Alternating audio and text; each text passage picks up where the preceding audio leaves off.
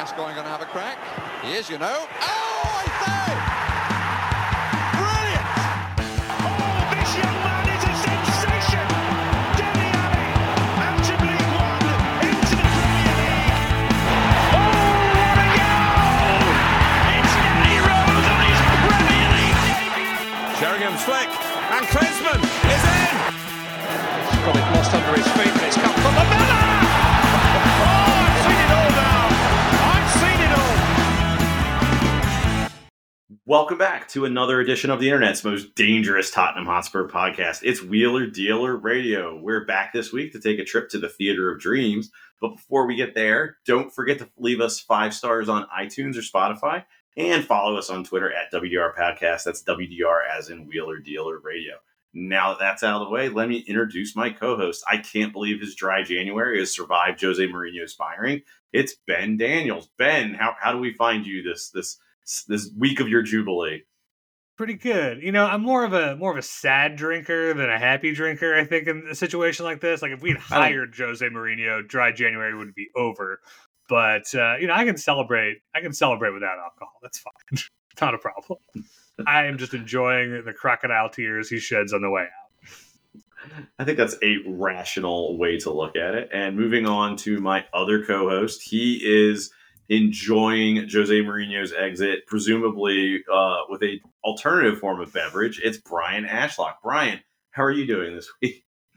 Yeah, I'm great. You know, I do have a question though. Like, does dry January, does that apply to only alcohol? I mean, it is whatever you make of it, Brian. This is not like a pact I've signed in blood. This is just a thing I'm doing to not drink for a month. Okay. Yeah, well, so it's about the drinking. The answer is no. In my case, no. Okay. All right. I mean, either way, I ruined it. But I was just curious. Well, yeah, thanks for taking an interest in my life. Yeah, no, that means a lot to me. So I'm leading us off. Excellent transition. Well, you know, that's what we're known for on this podcast. You know, we played Manchester United this week. I'm curious with you guys because, you know, United have fallen on hard times in recent years. Do you still have is there any sort of special dread about going up to Manchester United and playing them anymore? Do you, like, not necessarily in the build-up, but once, you know, they kick off or whatever, do you just assume things are going to happen? Because I found myself, maybe after, you know, they scored a goal on us like that in the first few minutes, but it just, I don't know. It feels like with United, it just, shit just seems to go their way that when they play us up there, like we had Ronaldo's last good game happen against us. Like, does it hold any special fear for you guys? Not for me, no. I mean, you know, I think the Højlund goal happens in like the 3rd minute or whatever, and my feeling is more, oh, here we go again in terms of like, this is a Spurs game where we're going to play good and we're going to get beat because like 1 or 2 players just have a good game. It didn't have anything to do with the existence of Manchester United or Old Trafford or whatever. I just think it's, you know, it's been such a weird time for that team in the last, 4 or 5 years. Yeah. I mean, they kind of had that one season under, was it Jose, where they finished 2nd? And I mean, I guess Jose won them a European trophy while he was there. This is going to be a very Jose-centric podcast, I feel like. But yeah, I just... We knew you were all missing it. So. Yeah. We got to give the people what they want. But yeah, I don't feel the same way about going there as I do about, you know, Chelsea or Arsenal or something like that. I think matches like at Stamford Bridge specifically carry a lot more like, shit, what kind of stupid stuff is going to go on this time for me. Yeah, Man U is an interesting one because, you know, we've had so many cursed performances there. You know, the Pedro Mendes goal, the Nani, you know, tapping that in after the non-handball / you know, whatever call. But, like, all of those things happened at a time when, like, the gulf between us was so vast that it was like, yes, Old Trafford was, like, a hoodoo place, but it was also like they were Manchester United and we were Spurs. And that gulf has been gone for so long that I don't know. I find them fairly irrelevant, frankly. And I do have a sense like when the Hoyland goal happened, it was like, oh, right, this is a thing, but it doesn't give me any kind of dread in advance. Maybe stupidly because, we should have won this game and didn't. So clearly whatever curse exists is still alive and well. But, ever since Clint Dempsey, bundled that home under ABB and we finally won at Old Trafford, they can't hurt us anymore. It's all the things that you would need to happen to like exercise those demons have happened. Like we beat them in that amazing game under ABB where it was like a real sort of rear guard action.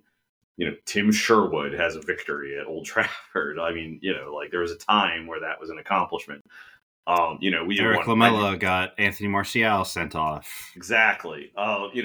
We've had lots of wins there, and it's not the kind of thing I spend dreading or thinking about in the week leading up to United. But as soon as there's kickoff, it's just like, shit, what's going to happen today? It's like this sort of like demon lurking in the back of my mind that comes out. I don't know. It's very. They've like you said, Brian.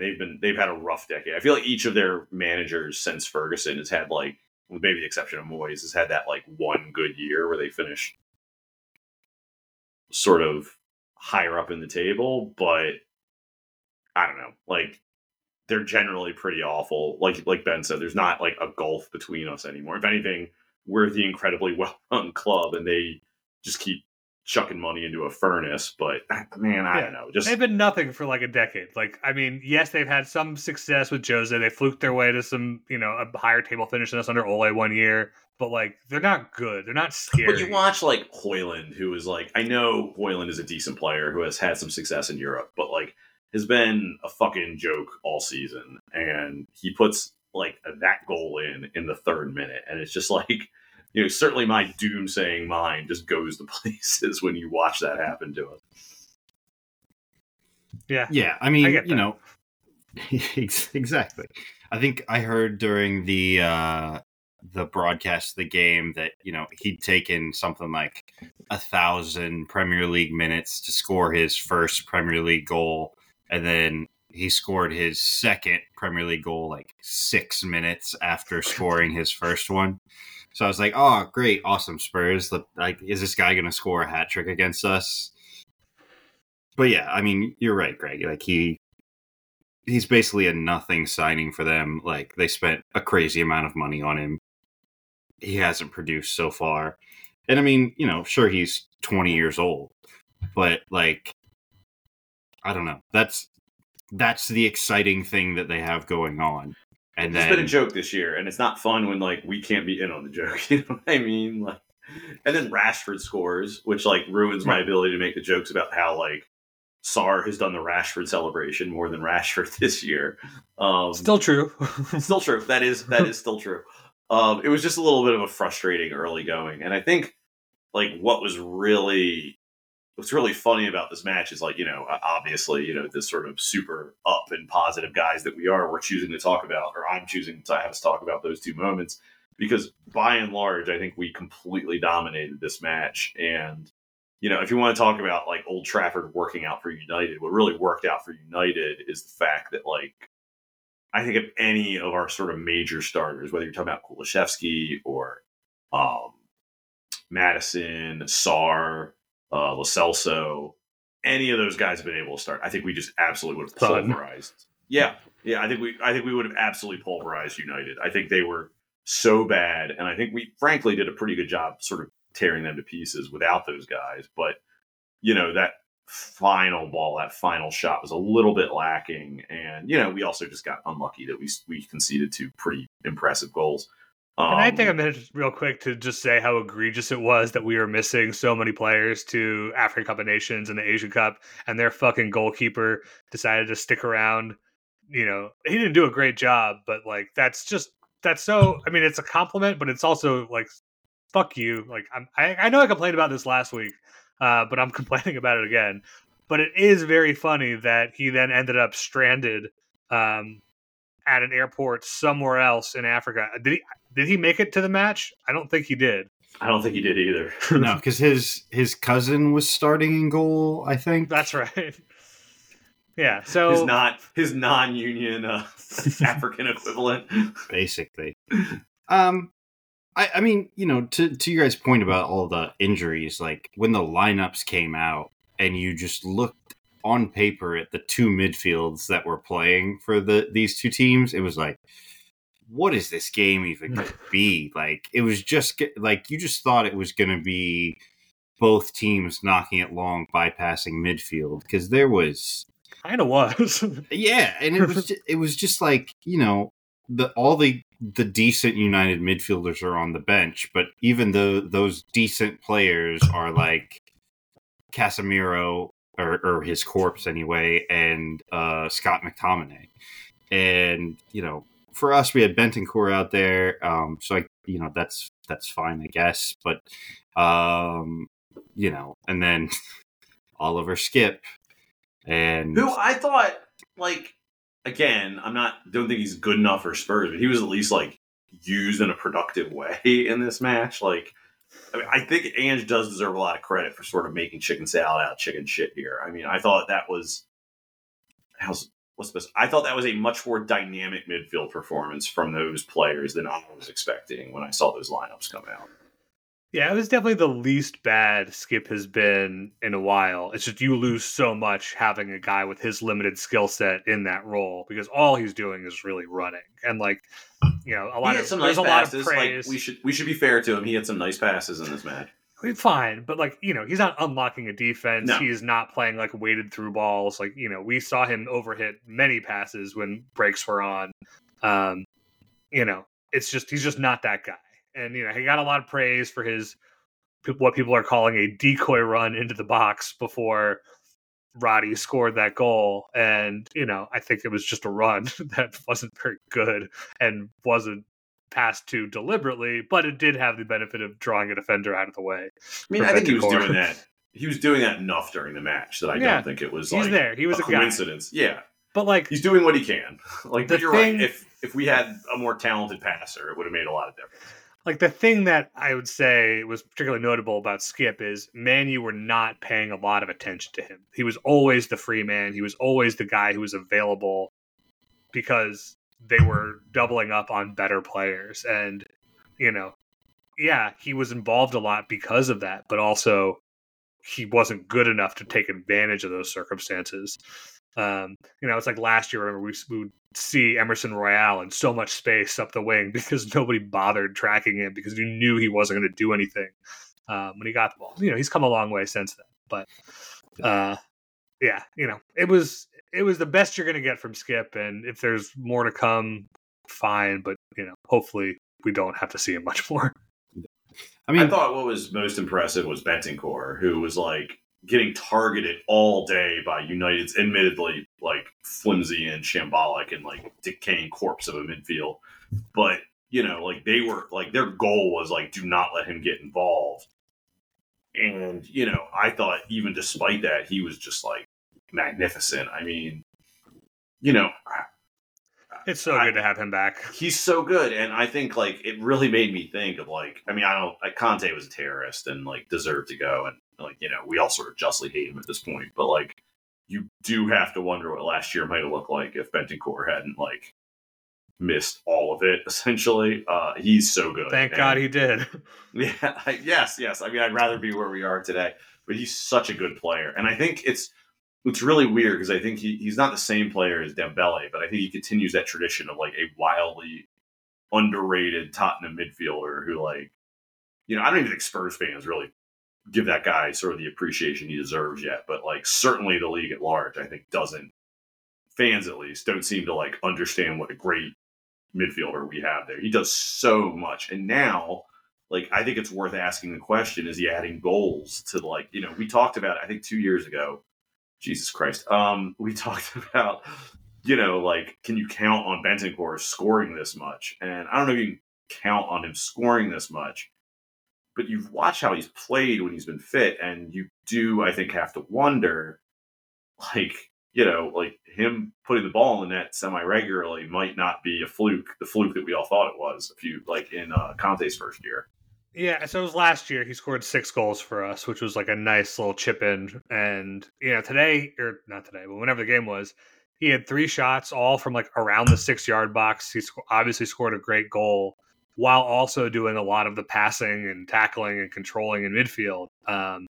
It's just super dynamic, and like this is what you want out of an 8 in this system is someone who can pass and get involved at both ends of the pitch. And that's what's made Sarr so good is his engine and the way that he added shots and getting into the box. So it's really nice to have him being able to contribute in that role also. Whether he stays there or if he ends up replacing Basuma at the 6 or just filling in wherever we need him to, I don't know, but he's such a multi-tool player that. And I think that's probably like the benefit of Bentancur is like you have 3 players in this midfield in Basuma, Madison, and Sarr who are kind of purpose built for their specific roles. And then you have Bentancur who is basically capable of doing all 3 to some degree. And, look, I think probably our best midfield 3 does include him over Sarr.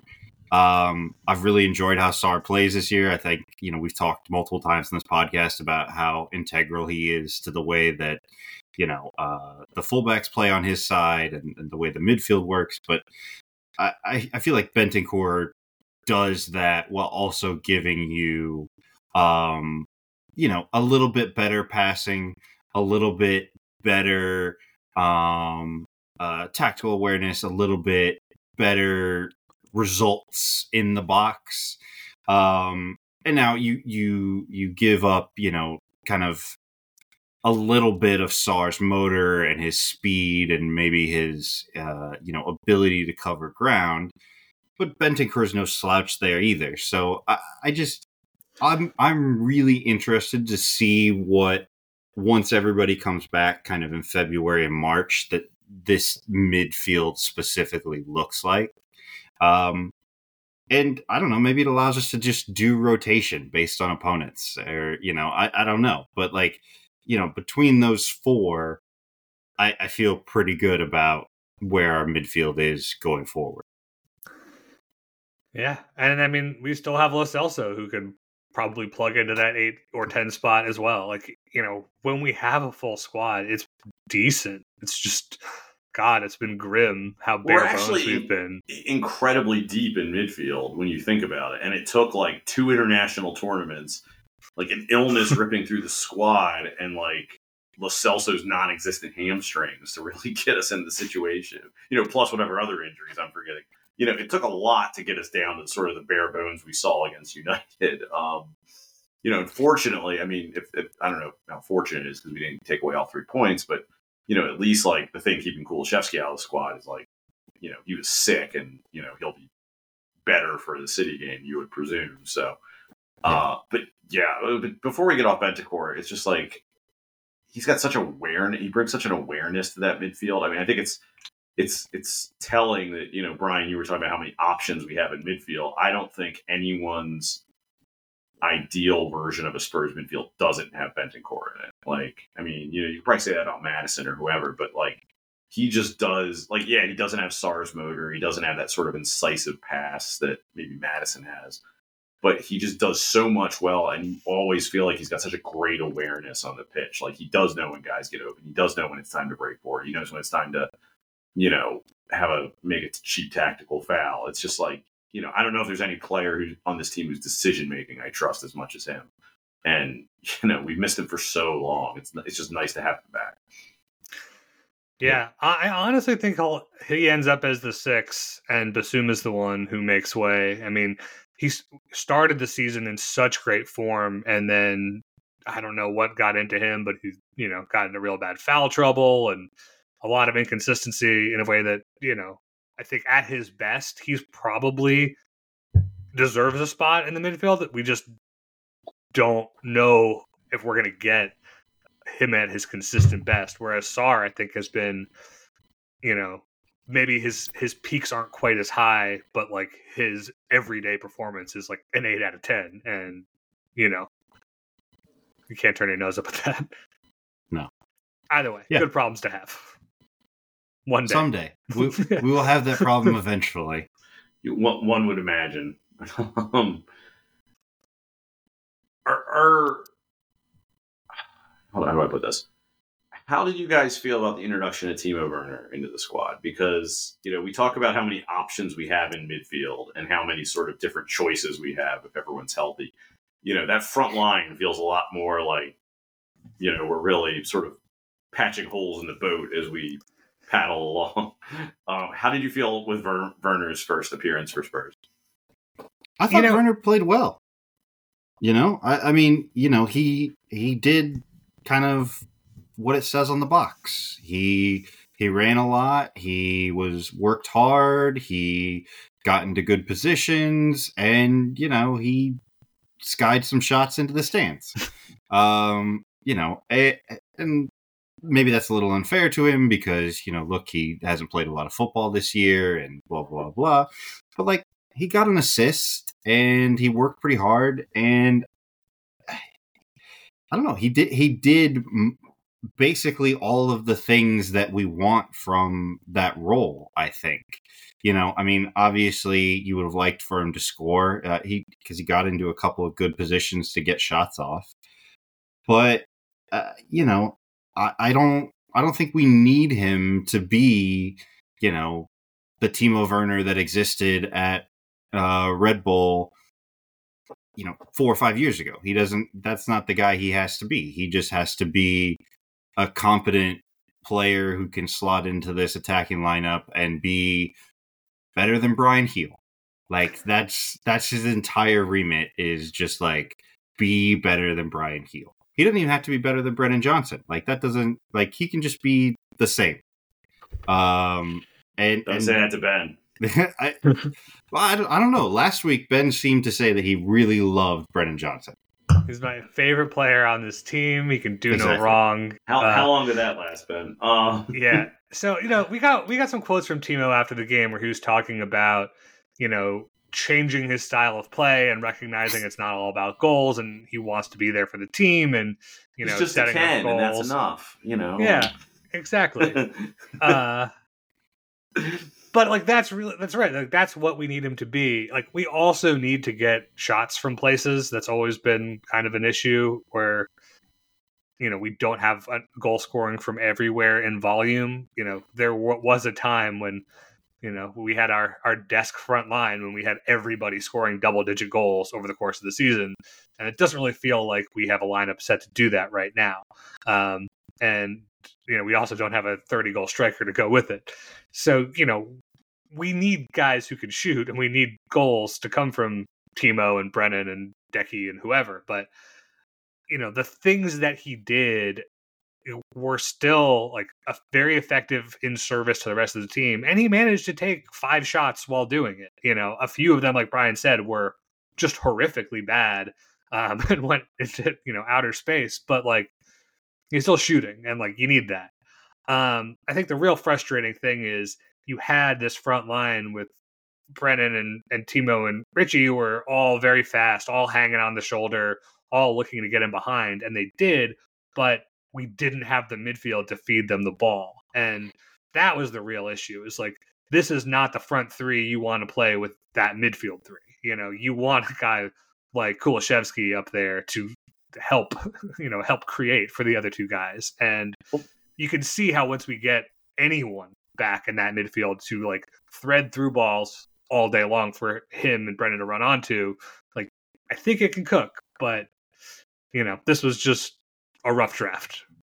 Go ahead, Brian. Sorry. I was just going to say, we talked last week about how desperately this team just needs shots, right? Like, and like Ben said, he goes out there, he gets 5 shots, and look, some of them were from kind of low XG spots, and some of the finishes were bad. But, like, someone getting on the end of these moves and at least generating a shot is an improvement over where we've been in the past couple of weeks. Like, we've had a lot of trouble when either, we were missing Son or Richarlison was missing, like just getting production from that third forward spot, basically. And, I think he does enough other things well that I'm just not worried about whether he scores 10 or 12 goals in the next 5-6 months. Like if he scores 6, that's great. Like I really, really did want that one curler he hit just outside the far post to go in. Like I was just like, please just give him this. Like, please just let him have it. And, I think people made kind of a big deal, like, oh, you really have to do better from there, and blah, blah, blah. Like, I don't know. That was fine. Like, he missed it by a foot and a half. Like, we're just spoiled by Sonny, who hits that every time. Yeah, and it's like he's played 200 minutes of first-team football this year. Like, come on. It's really that first miss that was just like, oh, yeah, classic Timo. Like, yeah. That the one he skies, like, 20 rows into the stands. Like, you're like, yes, this is going to be... I remember this. But there is something to him where it's like, I think one of the issues that he's had, like when he went, if you go back to his time at Chelsea, I mean, part of the problem with that is like it wasn't their only, they weren't counting on him to be Harry Kane, but, they were counting on him to be their forward, to be like, their striker who was going to produce a lot of their goals, and he didn't. And that was a problem. And, I think that is something that could really sort of work in everyone's favor at Spurs. We seem to have a much more like, he's not the guy at Spurs. He is not the guy who came in from Leipzig a few years ago, like Brian said. He is here to be a cog in the system. And can he be useful? And I think you look at a game like this, and it was kind of very predictable. And, again, it should be pointed out, this guy's played 200 minutes of first-team football in the last year or the season. He is, like just joined Spurs, so he's only probably had a few practices. Like he didn't even know where they were supposed to huddle up before the game. It's only going to get better in terms of fluency. But, like what did he do? He got in dangerous positions. He skied some shots. He worked very hard. Like these are all things that I think even the most like cynical Chelsea fan, could have predicted from their jail cell. And I think the other thing about him is, unlike, a Brian Heel or, some of the other guys we've run out in those attacking positions, he didn't do anything that was actively detrimental to our team. Like, yeah, okay, he skied a shot. But, like, can you guys think of, another time where he did something, like, really objectively horrible? Like, Brian Heel played 7 minutes, and I can think of 2 times that he fucked up real bad. Like, well, and sort of as a piece of that, like, I think what he really offers us, which is something that, like, a guy like Brian Heel doesn't right now, is, he keeps the other team honest. If nothing else, like, the way he runs, where he's taking positions, the pass he's making, the shots he's taking, like you can't ignore him or easily just like, wait for a stiff breeze to knock him over. He's at least keeping the defense honest, which is an improvement, if absolutely nothing else, it's an improvement. But I thought he was reasonably productive, especially when you take into account that like, this is a guy who's shaking off some rust and learning a new system in his first week. Like I thought that was, I think he gave us much more than Brian Heel. Like, I know we keep picking on Brian Heel, but like, much more than our other options would have given us.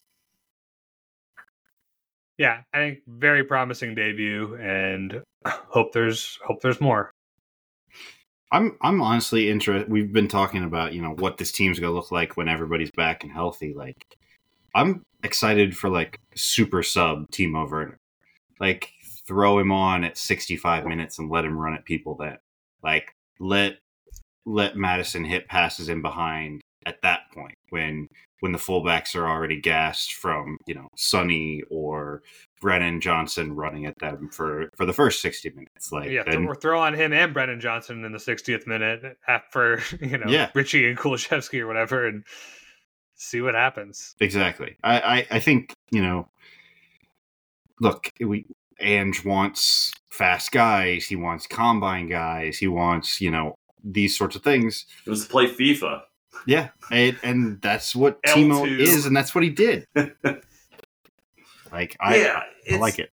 But I think that's what, I think we've all been dancing around this, but I think one of the, real encouraging things about this game is like we were down so many guys, so many important guys between and even then it's worth pointing out like some of the guys that we did try out there, like Skip and I think a few of the others were like, had been, dry heaving earlier that day. They were still dealing with whatever illness had run through the team.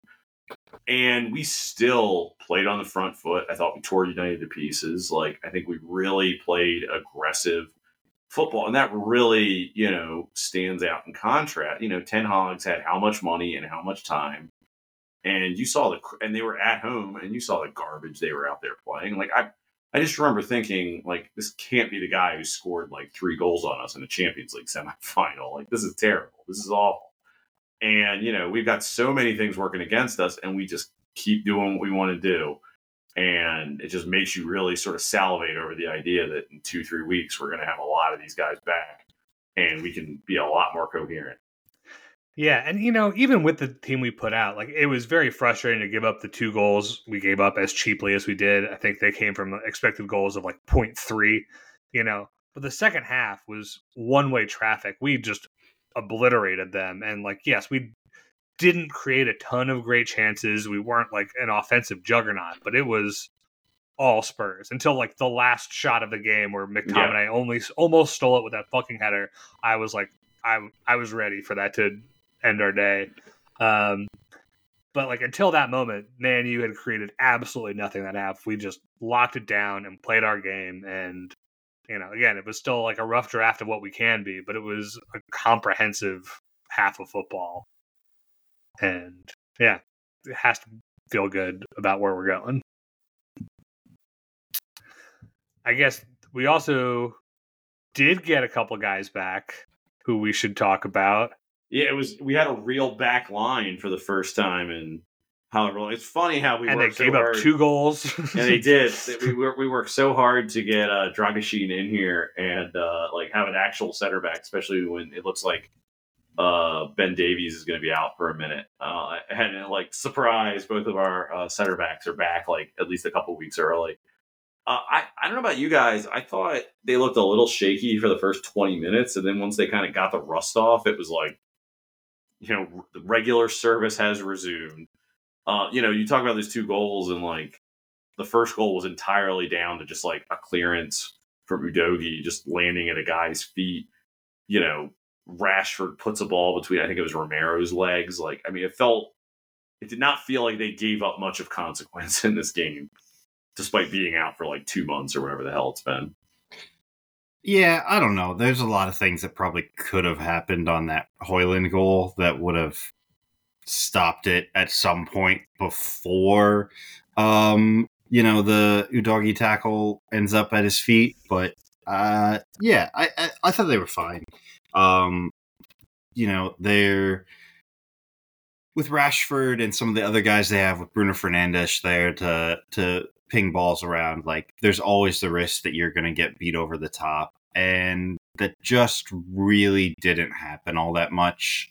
It was good to have Van de Ven back and his pace, and Romero I thought did a pretty good job on Højlund aside from that open goal or that opening goal. And I think a lot of the 2 goals is down to just not really having much of a midfield to help out, more than their 2 specific performances. But look, it's good to have both of them back. It was good to see Dragusin come on at the end of the game, and I guess we played like a sort of back 3 type thing with him. But yeah, I thought the center backs were pretty good for not having played, in Van de Ven's case, for quite a while. Yeah, I mean, I'll let the back line off the hook a little bit, especially on that first goal. I think there was like a little tactical naivete there. Porro was kind of cheating up the pitch a lot in this game, trying to pitch into a midfield that was, as we've discussed, pretty light.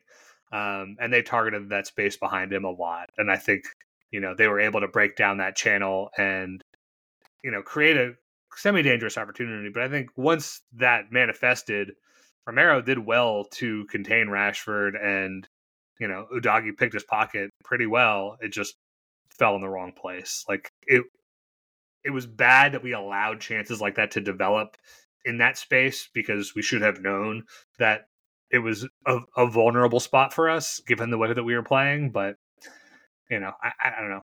It feels churlish to hold anybody just individual account for those breakdowns. But yeah, I thought Van de Ven especially was just like a breath of fresh air, just to have his speed and composure in that back line again. And this is to take nothing away from Ben Davis, who did a great job, deputizing for him, but it's a real difference maker having a guy with those physical tools. It shows what he can offer us, and it's a reminder of what we've been missing, because like Tottenham kind of gotten away with I don't want to say poor, but shaky defensive record since that Chelsea match, and it's nice to be reminded that it's not because there's something wrong. It's because like everyone's dead and we can't play our starters. But that's part of why we brought Dragusin in. It's like we're fixing these problems, and it's nice that we sort of moved very quick. I think Tottenham should also, much like in the way they should thank us for bringing Pedro Porro into the club, they should thank us for doing a sizable portion of our podcast about how we're not going to sign this guy last week. And I think they signed him before we woke up the next morning. So, like, kudos to us. I think, like, round of applause. I think we all deserve it. Kudos to the Rizmaster, Big Ange, who, the Drip King. Did exactly what you said wouldn't matter, and single-handedly persuaded him to turn down more money to come play for his beautiful Tottenham team. Although I will say that, like, some of Dragusin's comments are a little patronizing to the club. Like, just in the way that he's like, oh, this was better for my career, and I felt like this is a good step for me to take. And it's like, wait, so are you saying we're like a stepping stone for you to eventually get to Bayern Munich? Because I don't know how I feel about that. But, and I don't know. That's probably just me being as negative as possible as I can about the transfer. You start dealing with Eastern Europeans. They just have like crazy ideas about things like Bayern Munich are a bigger club than Tottenham Hotspur. Like, it's utterly ridiculous stuff. It's ridiculous. I mean, look, we sold our aging, formerly superstar striker to them, and look, now he's tearing up their stupid Farmers League. Like, come on. Anyway.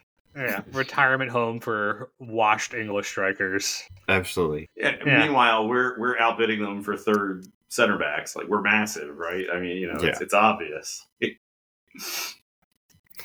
Absolutely.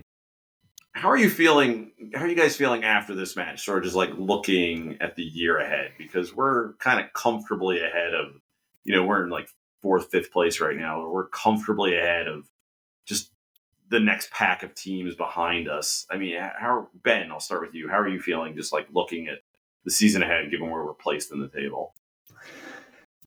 Yeah, I mean, I think it's really all going to come down to fitness, frankly. I mean, we have muddled through a bit in the last month or two, and we're right there within touching distance of the top. I think the title is probably a bridge too far. But I mean, we're going to win the league, but the title might be a bridge too far. But Ange isn't ruling it out, and he's right not to. Like, yeah, we're still in a title fight, even though we're, the distant challenger for that title. Nobody is that convincing this season. Man City almost blew it to Newcastle. Arsenal have now blown it and are no longer sitting at the top of the table. Are Liverpool the team to beat? Like, they're not that convincing either. And they've got, Salah gone for the next month or so. So it's, I mean, I think, a top 4 finish is likely. Top 5 even is probably going to get Champions League this season. And I think we would have to have somehow worse luck than we've had so far not to be in that conversation at the end of the year. Yeah, I agree. I think it's really going to be dependent on who kind of in the back half of this season puts it together enough to go on a run where, they win 8 out of 10, 9 out of 10 matches. And usually that's what City does at this time every year. And I don't know. They just don't look the same. I mean, I know they're in second and they're only a few points back of Liverpool, but like Ben said, no one has been overly convincing. And so, there's certainly a world in which everybody comes back from international duty. We get the guys that are hurt healthy, and Spurs go on a run like the run they had to start the season. And that would certainly put us in a title challenge, or at least comfortably in the top 3 or 4. And we haven't seen the kind of first choice 11 that played so much of those games through August and September since that Chelsea game. And we finally may see it again in February. And so it's just a matter of February, March, April. Can we go on that run and make ourselves the team that people have to worry about? I think we're really going to have to go on a run, because our last 5 game schedule is the last 5 games of our schedule is ridiculous. We play a real murderer's row of teams. You know what that reminds me of is the 2009-2010 season, where we also had to run through a gauntlet to qualify for the Champions League for the first time. So that's how we're going to win the league? We're just going to take scalp after scalp? Yeah, I mean, we took out Chelsea, Arsenal, Man City, back to back to back. I mean, it can happen. I think the other thing that we're seeing right now that might tip the scales in our favor is financial fair play regs seem to be squeezing pretty much everyone but us. We have already signed 2 players, and nobody else in England has made a real first team signing yet. There have been moves, but no one has made a big buy, and no one has made a buy at the teams we're talking about who are in this conversation. And we know City and Chelsea are feeling the crunch. Obviously, Chelsea are not even in this conversation, so it doesn't matter. But we seem to have done a very good job getting our finances in order, such that we have the flexibility to go out and splash a little cash and get the reinforcements you need to make that run up the second half of the season. And it's not clear that other teams are going to have the same level of reinforcements. Especially we pull in a Conor Gallagher or some other midfielder to help bolster the squad.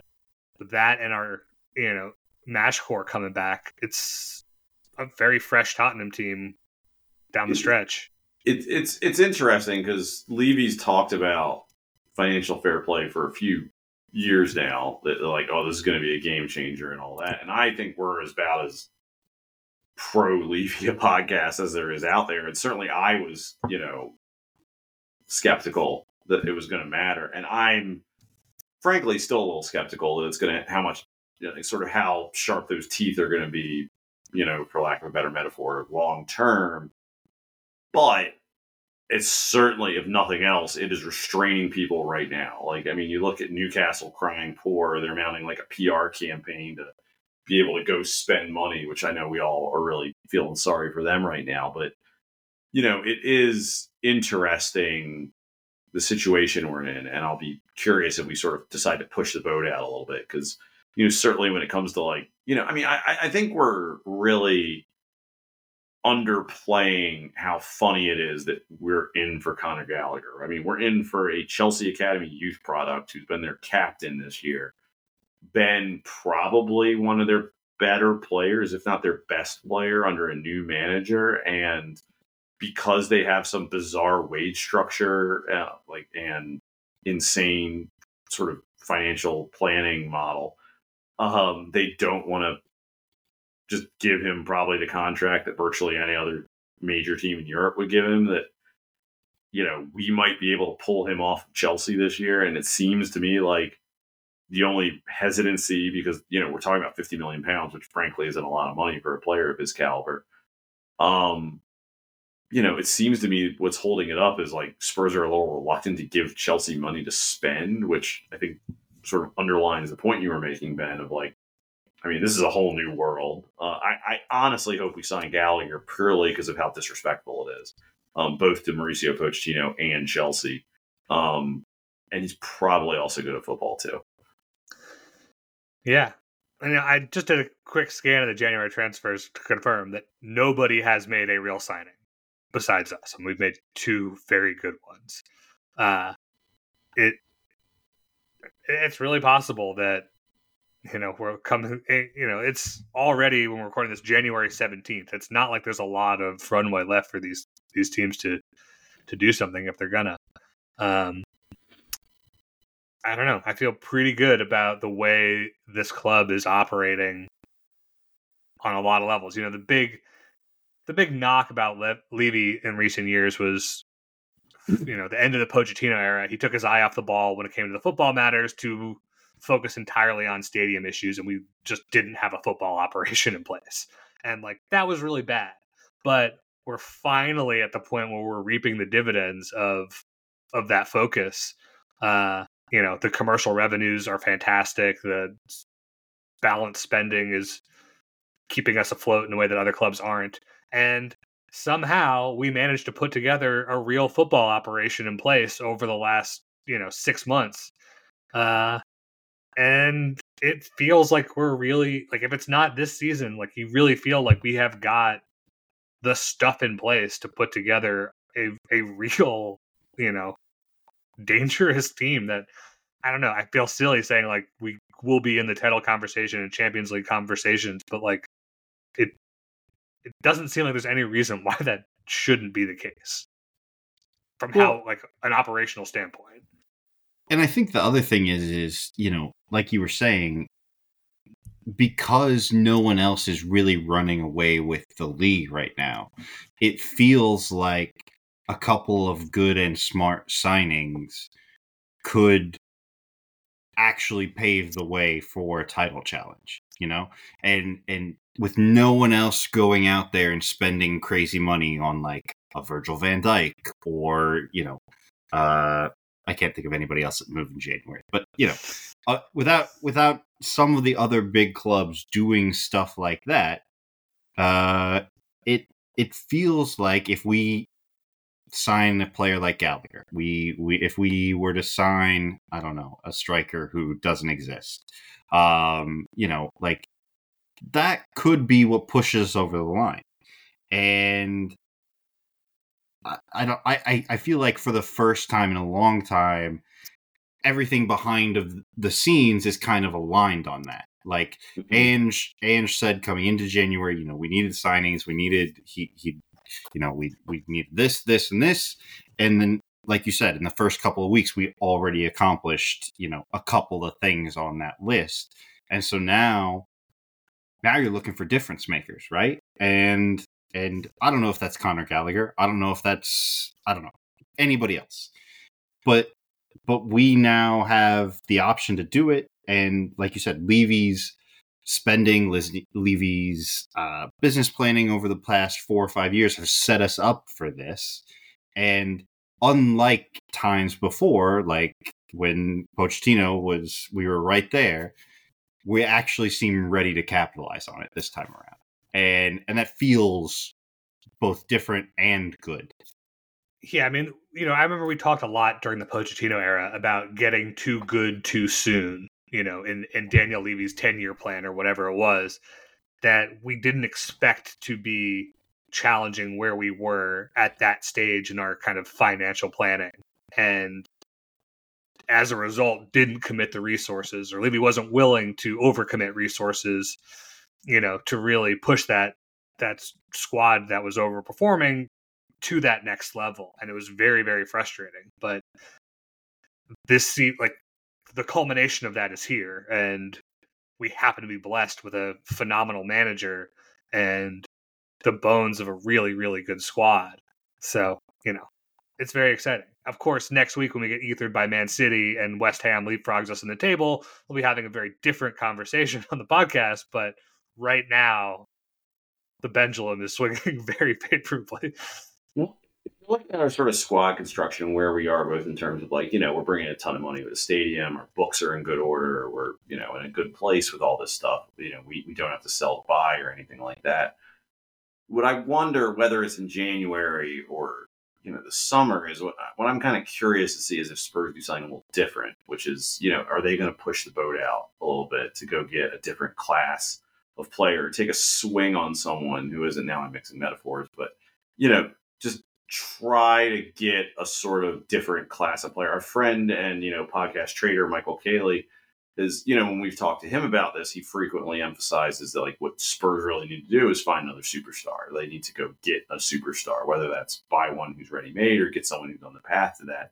So, whether that is Spurs sort of trying to get through all the, because I think financially, from what we've been seen reported, Gallagher is apparently available for like 45, 50 million pounds. That's a lot, but that's not, that's what we spent on Richarlison. That's less than we spent on Richarlison. So that doesn't feel different. Like the mechanics involved feel like a challenge, but the money doesn't feel like, it's a lot, but it doesn't feel like a difference maker, or it doesn't feel like new territory for Spurs, I guess is the best way to put it.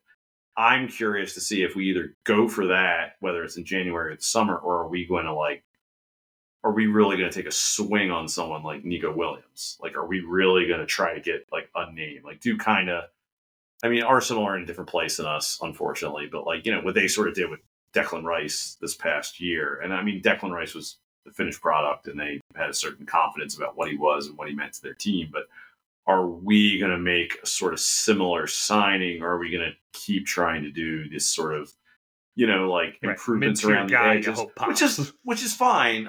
That's not, just because you spend a lot of money on a player doesn't mean they're going to be great. Right. Most of our best players, we didn't spend a lot of money on. Yeah. And you look at, there's a man with his own gravitational pull in Turkey who proves that spending a lot of money doesn't always get you what you need. But it's, he didn't do anything recently to warrant you taking a shot at it. Like, no reason for money. No, but that's the last time it felt to me like Spurs really pushed the boat out for someone. And I'm curious if we, it sure sounds like you read these reports of what we're taking in on match day revenue, you see what's going on with financial fair play. It seems like Spurs are starting to operate in a different financial universe than what we've been in. And, I think gradual progress, we're going to pay guys more to keep them around. We're going to get these young guys. That's great. I hope we keep doing that. But I would really like if we went out and got Nico Williams from Athletic Club Bilbao. I would be very happy if we went and made a move like that. And I think, again, that's very hard. There's a lot of other clubs who are richer than us who are probably interested in a player like that. I think this is much easier said than done. I just, you keep reading about our finances and now you see all this stuff with financial fair play. And Brian, you were talking about sort of the market in January. I think the market period, there's room for us to operate in maybe a way that we're not accustomed to. And I just will be very interested to see if we do that either now or later. Yeah, I would love a big swing. We all want a superstar, I think we have Sonny, and that's great, but he is, winding down his career. We have time with him, but yeah, that's certainly something we need to do. Maybe Timo Werner is going to be it. Maybe 6 months of Timo, we get him on the cheap, and he is the guy that we thought he was when he was at Leipzig. Timo is like caviar Luis Saha. He is just the sure the best version of a January punt you can imagine. Right. Even if it works out, it's still not that kind of sign. Yeah, it's still not the big sexy swing. Yeah, the problem is I just don't know what the big sexy swing looks like. To me, yeah, Conor Gallagher's good. He's homegrown. He's, whatever. But I don't know if that solves the problems. He's not a superstar. Yeah. I don't know if he's a superstar, and I don't know that necessarily makes our best midfield that much better. Right. How much better is he than Sarr, Bentancur? Yeah. Even debatable if he is. So, the obvious way that we can improve is by improving on Richarlison. And, that's not to bag on him. He's scored, 5 or 6 goals in the last 8 or 9 matches? I think he has 6 or 7 goals in the last 6 or 7 games. Yeah. He's on fire. Yeah. So and also had a fantastic match against Man U. We kind of didn't herald him, but another great performance from Richie. So I mean, what do you do to improve on that now that he's had his pubis surgery? I don't think you did. I think the one area that's still kind of out of our price bracket is established striker. Certainly in terms of obvious improvement on Richarlison, and it's I don't know. I kind of want to see the rest of the season before I make up my mind on Richarlison because if we fixed his dick and now this is how he's going to play all the time. We talk all the time about players who put in a shift for the team, but I don't know, this Man United match, that felt like sort of a different level of a guy who was whose effort was very noticeable in terms of tracking back, breaking up play, causing problems in the final third. He just really did a lot of very good stuff.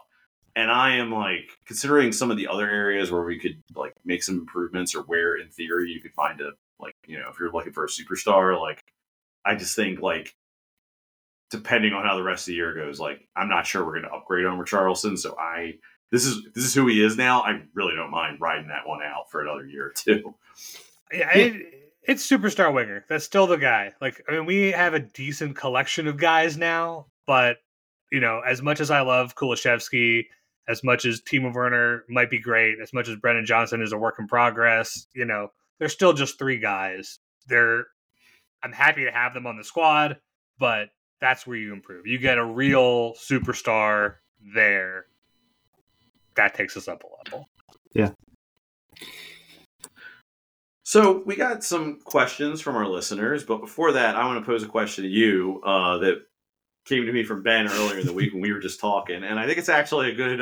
It was going to be a good discussion point for the pod. I think our listeners will get a kick out of it.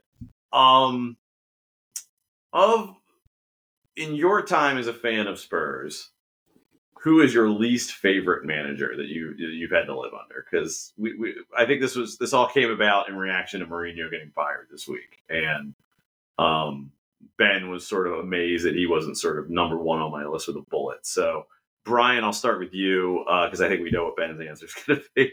But sort of in your time as a Spurs fan, who is just your least favorite Spurs manager? Yeah, it's either Jose or Conte. And I guess Conte has that 1 6-month stretch where it was kind of enjoyable for him to be in charge of the team. It was very enjoyable. Let's be fair to Conte. That was... Yeah, no, it was fun. We were scoring a lot of goals. We were winning a lot of matches. It was fun. But I think, and it's for the same reason with both of them. And it's that they both thought they were bigger than the job. They both thought they were bigger than the club. And they were pretty comfortable just dragging us in the media. The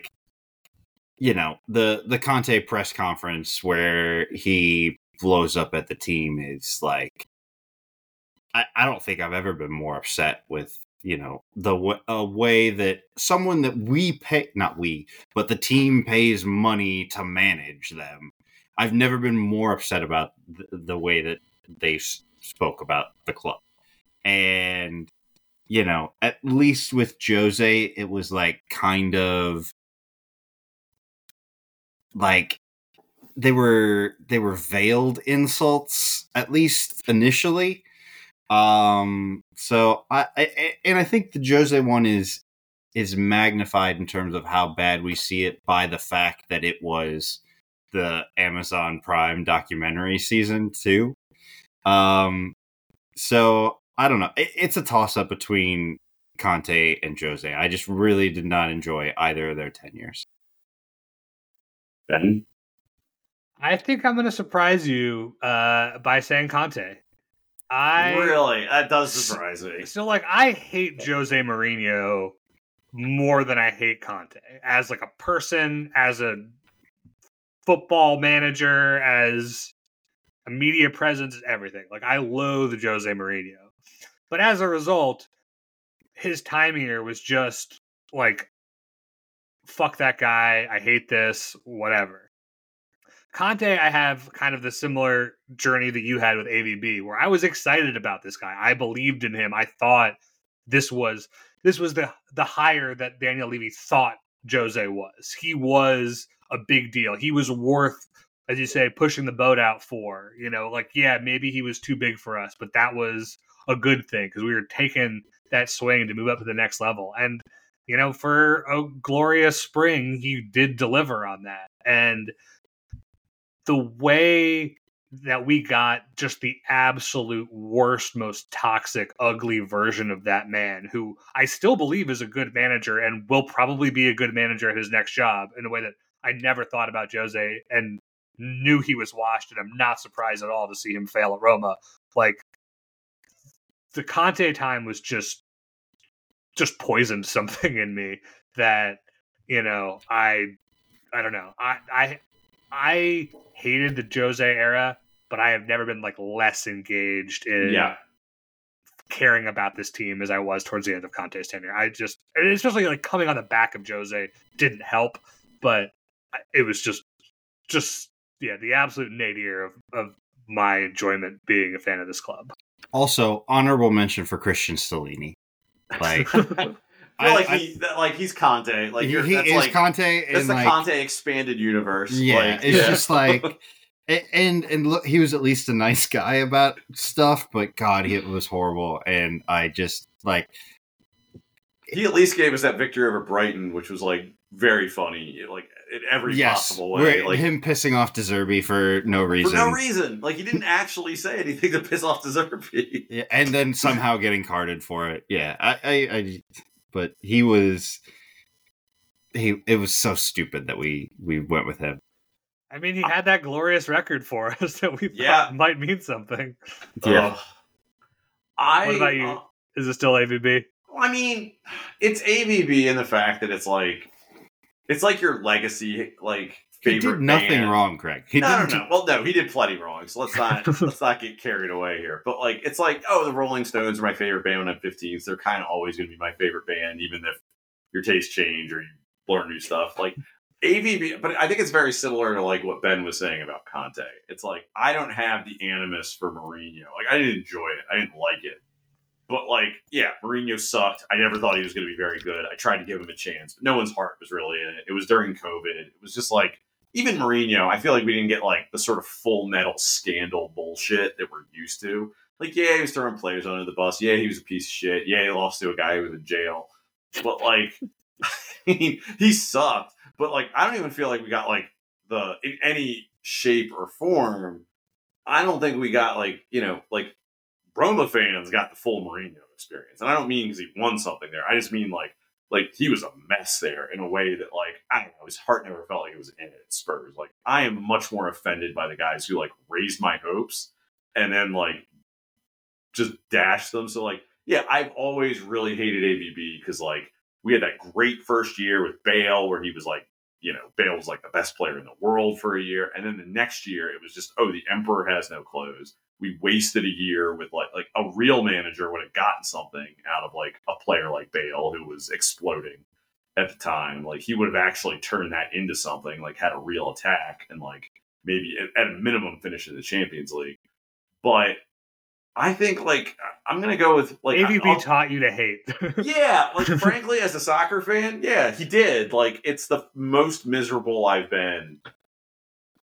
It was the first time I was truly unhappy as a Spurs fan. That Christmas, December period where he just capitulated. It was Liverpool, and who was it before that?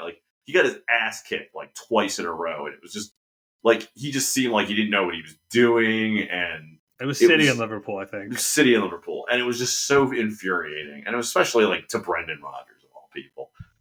But I would agree with Ben. I don't think I've ever been more miserable as a Spurs fan as I was under Conte last year.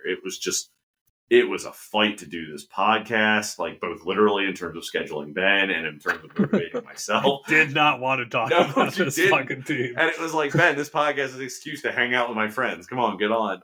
But it was fucking brutal football, even before like the bottom fell out. And then you combine that with like, it's bad enough that we were playing so bad, but the contempt he had for the club, like throughout, like even when we were good, there was a amount of contempt that shone through. But like you said, oh whatever, maybe we need it. And then it's like to see that shit when we're playing like the worst football I've seen as a Spurs fan, which is, I haven't been a Spurs fan for that long, but that's still saying something. And to still be like, it's these fucking players' fault. What do you expect me to do? It's Tottenham. It's like, that was contemptible before we saw what Ange Postecoglou did this year. And it's like particularly contemptible when you see, all the, like he basically kept holding us for ransom. It was that scene in Blazing Saddles where he kept pointing a gun at his own head and, threatening us. And, the thing about Conte that I think even like really puts it over the edge for me is not only was he contemptuous of us, not only did he give up, not only did he play terrible football, but at least by like the terms of Tottenham Hotspur, we gave him maybe not everything he wanted, but like we gave him a lot. We gave him more than we gave Mourinho. We probably gave him more than we gave Pochettino. I mean, we signed a lot of really good players that he refused to use or squandered. These quotes this week about like apparently he convinced Spence to come to Spurs and then immediately turned around to talk about how he was a club signing. Like, what a sawed off asshole. I mean, he was. I honestly think it's Conte. Like AVB's got a lot of like indie cred with me in terms of like terrible Spurs managers, but like no one associated with Tottenham Hotspur has made me as miserable as Antonio Conte. Like it was pretty fucking awful, and pretty unforgivable, I think. And I really hope that guy fails when he ends up in. Do you think he has any awareness of how our season is going, and do you think he's had any self-reflection about that? Yes and no. I think yes, he has an awareness because he's absolutely the kind of guy who's going to let this kind of thing bother him. Right, no, he's checking his ex's Facebook page. Yes, I think he has. Like, in the interest of being fair to Conte, which I don't know why I'm being, like, I do think some of the reason that season went so bad was like his personal life was falling apart, and that sucks, and I'm sorry about that for him. That's still no excuse to behave the way he did. So, like, I think between that and just how he acts, like, yeah, I think there's absolutely no personal reflection going on there. I think he probably just thinks the Premier League is weak, and, this fat guy from Australia is just getting lucky. But, like, fuck that guy. Like, it was that guy made me very miserable for, like, a year. It was not fun. Yeah, I think it's got to be Conte. Like, I mean, like Sherwood was just like it was comedy. Like, I don't think you can really count Sherwood. It's got to be. He gave us Harry Kane. He did. It was like a weird kind of like all bets are off whatever season. Gave us Kyle Walker as a 10. That was fun. That was a real treat. But Nuno. Nuno left us with a better than you would expect points total. Didn't really embarrass himself. I mean, I'm curious what you think of the Mourinho era, because like there's so much there to dislike and hate.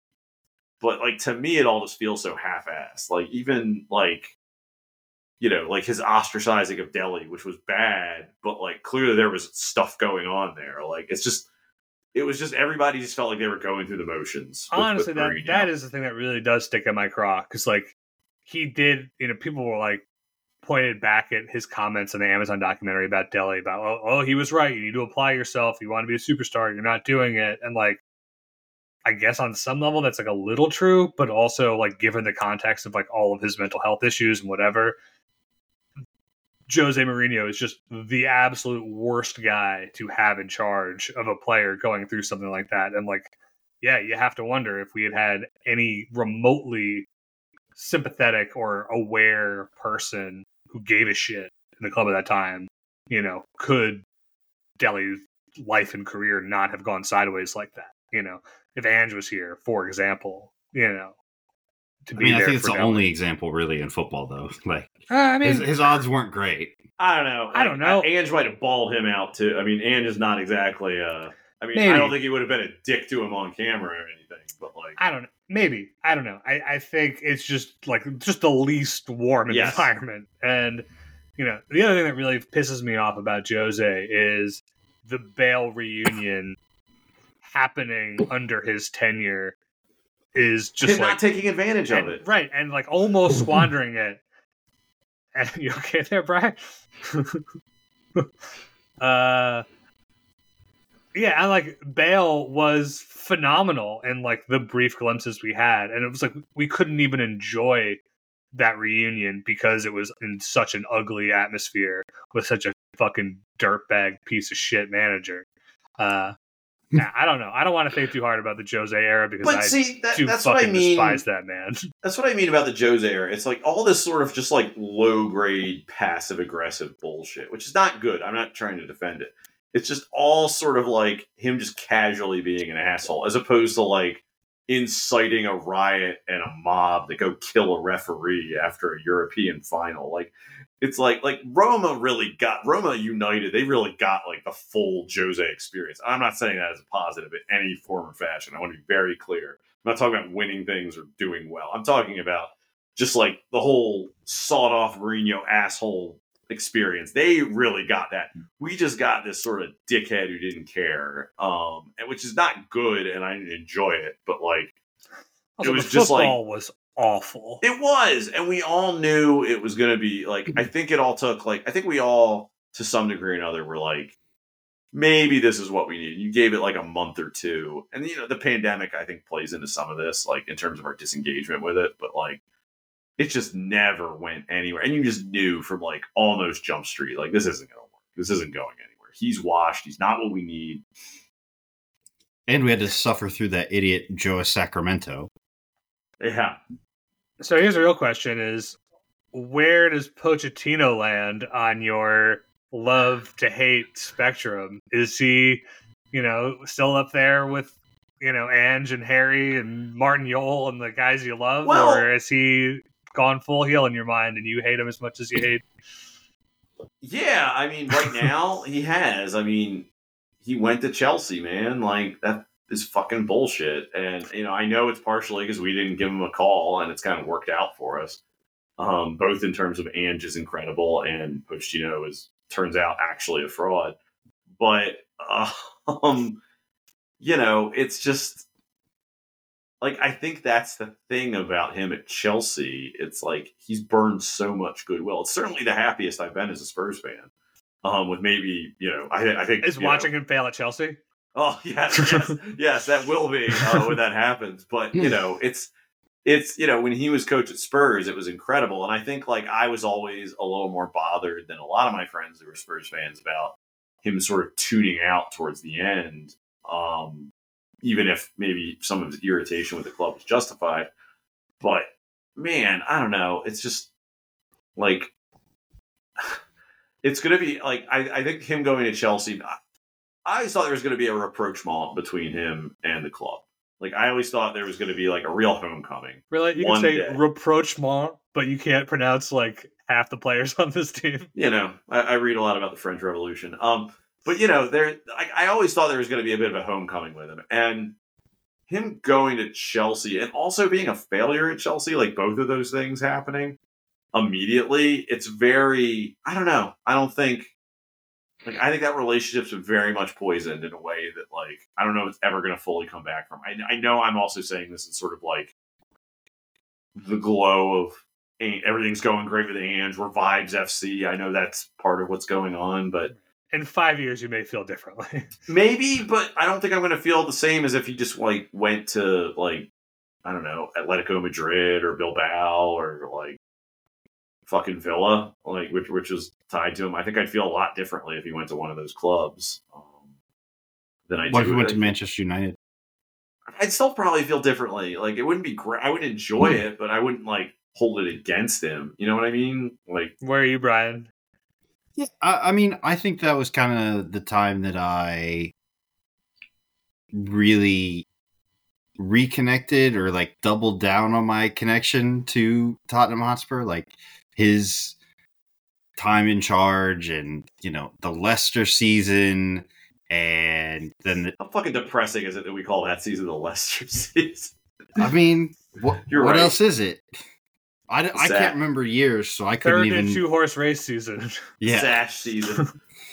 Yeah. And the run to the Champions League final, like, you know, those are some of my what, yeah, but just some of my favorite memories as a Spurs fan. So he's still up there for me, and like, he went away to PSG, or we fired him. He went to PSG, and he came back to Chelsea, and like you said, maybe it's just because we're living in like the little Ange bubble right now, but I don't know. I wasn't that bothered by it at the time. I mean, I said when he signed there, like, there's only so many top jobs in the world, and like, what's he gonna do? Never manage one of the other big clubs? Like, I don't harbor that sort of negative feeling about him taking the Chelsea job in the way that you do.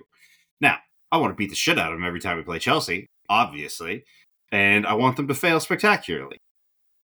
But that's more of a Chelsea thing than a Pochettino thing. So yeah, he's still definitely in my top 3 with Harry and Ange for now. Can we even include Ange in this? Like, is it too early? It feels too early, but God, it feels great.